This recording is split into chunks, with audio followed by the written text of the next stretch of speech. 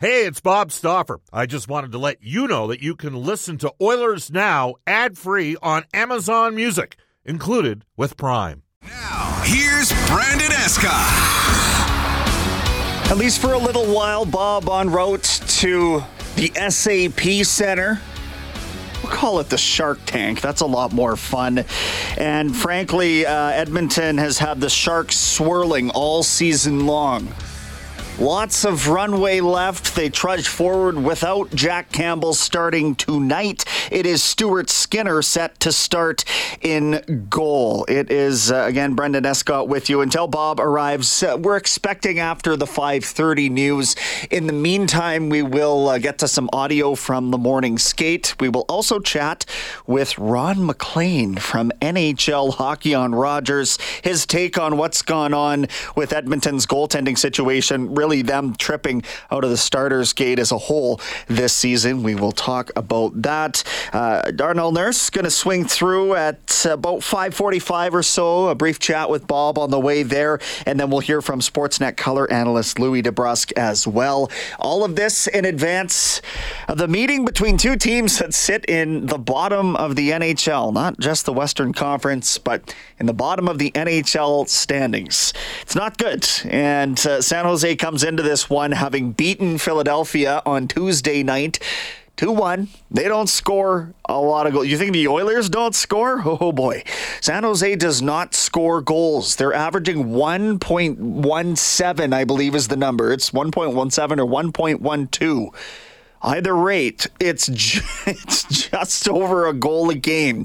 So my theory based on that is if you can be the first one to score the second goal of the game tonight, or so to say the first one to 2 goals, maybe you've got a chance to win tonight. And I'm not saying turn things around, because to me, a win tonight should be the absolute bare minimum against a San Jose side that is in the draft sweepstakes for an Oilers team that's supposed to be in the Stanley Cup sweepstakes. So we'll break it all down. We got a full 2-hour show. Then you've got the City Ford Face-Off show coming up at 7 o'clock, taking you all the way up to an 8:30 puck drop with Cam and Bob out in San Jose.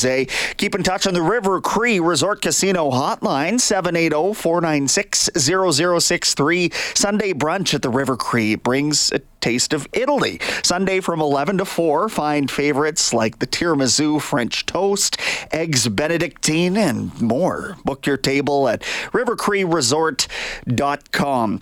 Top story today is brought to you by Legacy Heating and Cooling. Whether it's heating or cooling you need, get it with no payments, no interest for a year. That's how you build a legacy. Legacy Heating and Cooling. Top story for me is the line combinations staying the same as they were yesterday, meaning Connor McDavid, Leon Draisaitl, Ryan Nugent-Hopkins all centering separate lines. It's McDavid with Ryan McLeod and Zach Hyman.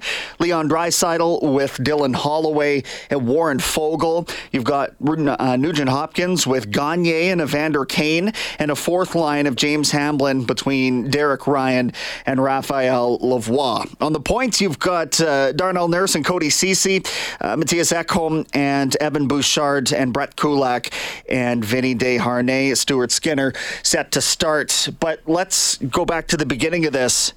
McLeod playing with McDavid and Hyman. You're probably not going to sit there and tell me he's earned it, but I would suggest to you that this should be a jolt. You have to be on your game when you're playing alongside Connor McDavid. So I like the idea there. Let's see if there's something to be jostled from this player. You can see some intangibles. Nobody can skate like McDavid except for maybe Ryan McLeod, so at least he'll be around the same part of the ice as him. Can he think that quickly? That's going to be the determining factor. And then Dylan Holloway, who's sitting on no points through 11 games, And yes, it's tough to produce when you're playing approximately 6.5 minutes per game. He'll play with Leon Draisaitl tonight. So I can't picture a better passer on planet Earth, let alone in the NHL, to help Dylan Holloway break the seal as well. So that, to me, is the top story today. Let's get into the audio vault quickly for our friends at Direct Workwear. You can check out their new FR Parka with enhanced warming features for only $270. That's, again, at Direct Workwear. McLeod's tough start to the season still sees him up on the top line with McDavid. That's supposed to be a privilege. Jay Woodcroft talking about that today. He missed all of training camp, and for a younger player, that's a tough ask. We've had experience with Ryan before on the wing when I tried to find him ice time when Dave Manson and I first came up. He's played with both of those players in the past, and I thought that might have been one of Ryan's top games of the year as well. He found himself in some scoring chances. He didn't score, but we'll see how it plays out here. Woodcroft echoing that sentiment about Dylan Holloway. Holloway didn't play much. I didn't love the start to his personal game against Nashville, and the plan was give him one shift to see what was going on. But I think if you go back to the opening minutes of the Vancouver game, Derek Ryan took an elbow right to the nose, broke his nose, blood everywhere. So it accelerated that plan very quickly. But I thought that was Dylan Holloway's might be his best game as an Oiler. I know he didn't score. But I thought he did a lot of good things. He was all over the chances. Now it's on him to build on that. And for him to play with Draisaitl, I think there's some natural gifts there that those two can work off of each other. And Fogel's a good complement as well to that. Quick thought from Dylan Holloway on playing with those two. The biggest thing for me is just trying to make an impact, whether that's physically using my skating, getting to the net, trying to get shots on net. Ideally, I'd like to contribute offensively too, and I think that'll come. I think we just got to keep working on my game and bearing on my chances. There you go. So the nuclear option has been dissolved, at least for the time being, and we know how quickly lines can hit the blender, but as it stands right now, they are breaking it down the middle with McDavid, Draisaitl, Nugent, Hopkins, and Hamblin making up the spine of the forward group. We'll press pause on Oilers Now, bring it back with Ron MacLean from NHL Hockey on Rogers for Century Casino Edmonton. It's Brendan Escott with you for like 20 more minutes, and then Bob's going to join us live from San Jose. 8:30 puck drop tonight between the Oilers and San Jose Sharks. That's Brendan Escott with you for the next 20 minutes. Probably less. We expect Bob to be ready to go from the SAP Center in San Jose after the 5:30 news. In the meantime, let's connect with Ron MacLean from NHL Hockey on Rogers for Century Casino Edmonton. Every day is a game day at Century Casino Sports Bar and Lounge. Head to Century Casino on 131st Avenue and Fort Road. Ron, appreciate you taking some time tonight as always. How you doing? I'm good, Brendan. I've got an event tonight for the Humane Society in Oakville and Milton, which is a nearby community. But years ago when Jason Strudwick did Battle of the Blades, his partner Violetta Afanassieva, that was her chosen charity. And she actually was skating with PJ Stock that year. But my wife, Carrie, has created a Dancing with the Stars concept called Prancing with the Stars. And that's what we're up to tonight here. And then we'll come home and we've got our snacks all set for San Jose and the Oilers. Well, it'll be a late one for sure, and a different looking Oilers team now. Stuart Skinner set to get the start based on morning skate, but Jack Campbell sort of falling on the sword for a team that collectively has underperformed. What was your reaction when that news broke that Campbell was being waived? Well, both Huberdeau's benching in Calgary and that, they're the two guys that are probably as likable and beloved in the dressing room, and everybody kind of cheers for them, or media around those teams. And that was one of the first thoughts I had is, I do remember saying to Bob Stauffer, a few of the Ontario guys who skated with Jack this summer were wondering, has he found his style? They said he was working incredibly hard. He's in the shape of his life.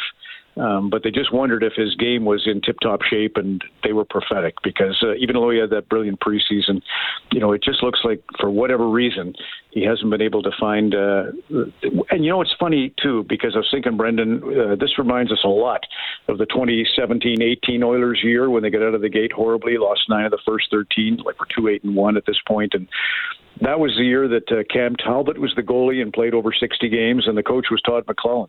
And they're long gone, but look at them now in Los Angeles. So at least in Jack Campbell's case, you can think about Talbot and maybe rebuild from here. Yeah, it's a heartbreaking scenario because of who he is as a player, certainly, right. Or because of who he is as a person, I mean to say. And the struggles that we've seen, as you mentioned, Ron, I mean, we've seen Campbell specifically in both Toronto and Edmonton struggle to gain traction, and now Huberdeau and in Calgary. So the pressure of a Canadian market, you talk about it, and I think we kind of lose in translation maybe sometimes what it actually means, but it's a very real thing, and I think we're seeing it this season quite evidently.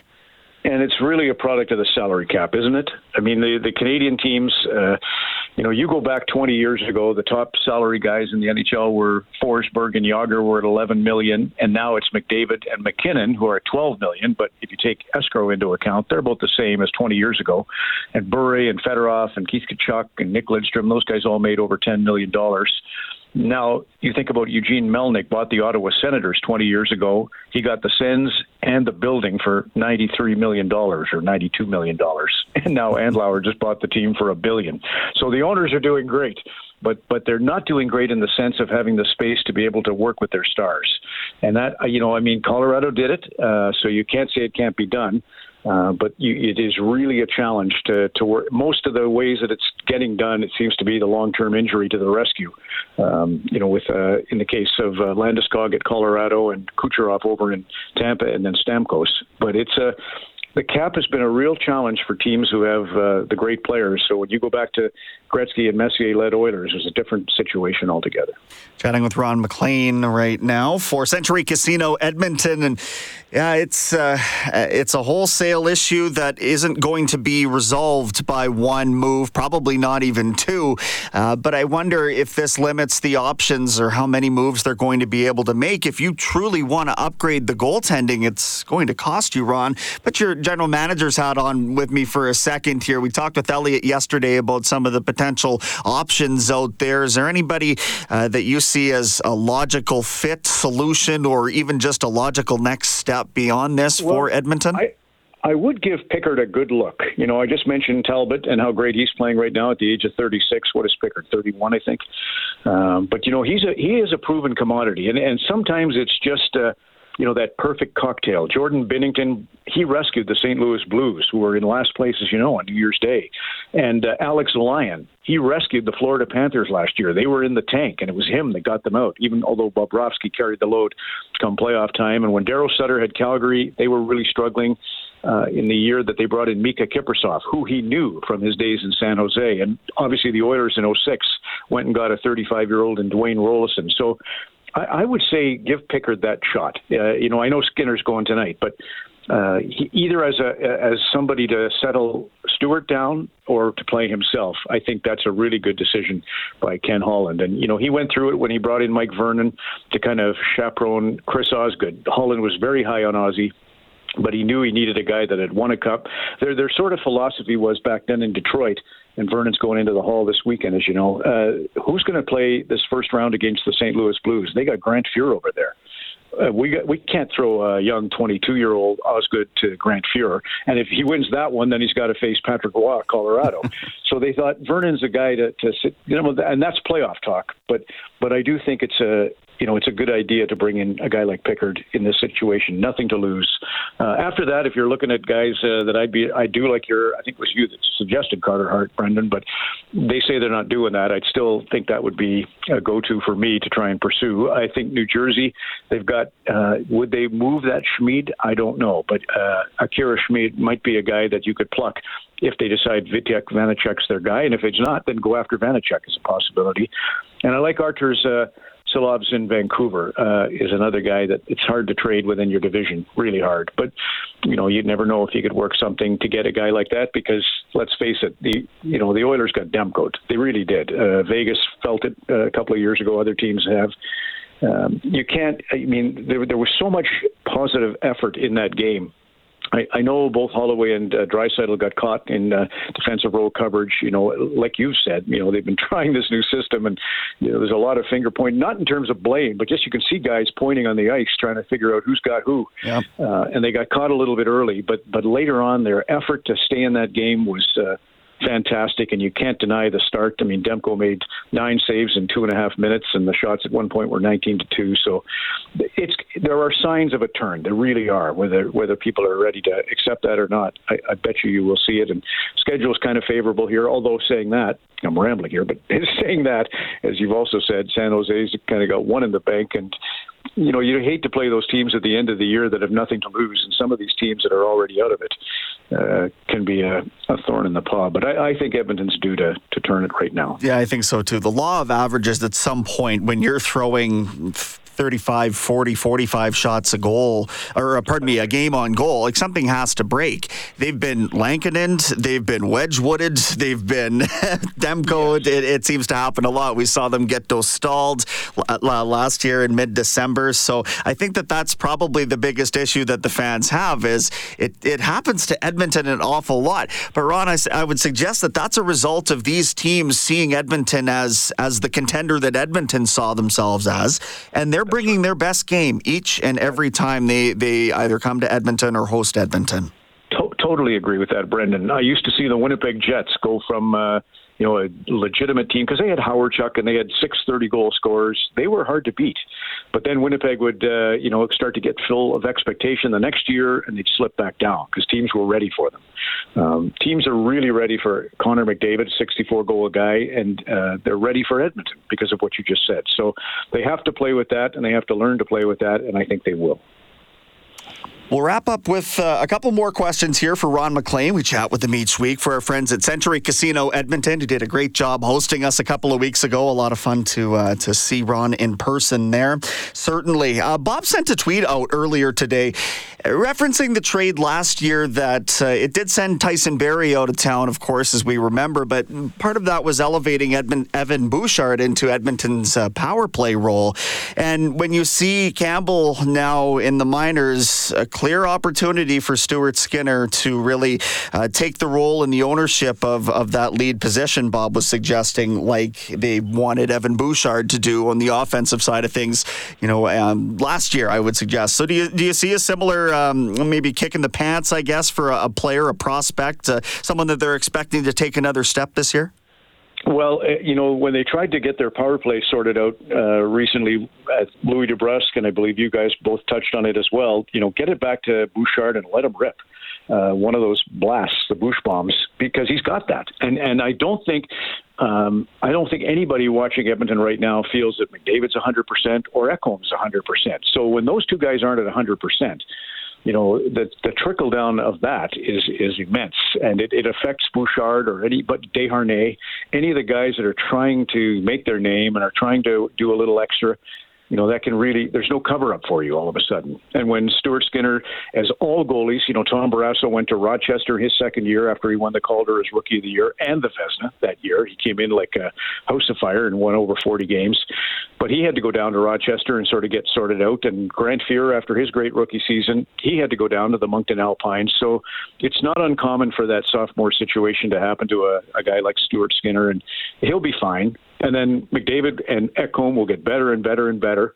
And once they're, clicking, I think you'll see Evan Bouchard is all that he is. He's a dynamite shot. He was a great two-way guy when he played for the London Knights. He was captain of that team. So again, he's can't miss. And it's just a matter of, perfect cocktail right now, unfortunately, against the Oilers, but it's not going to last.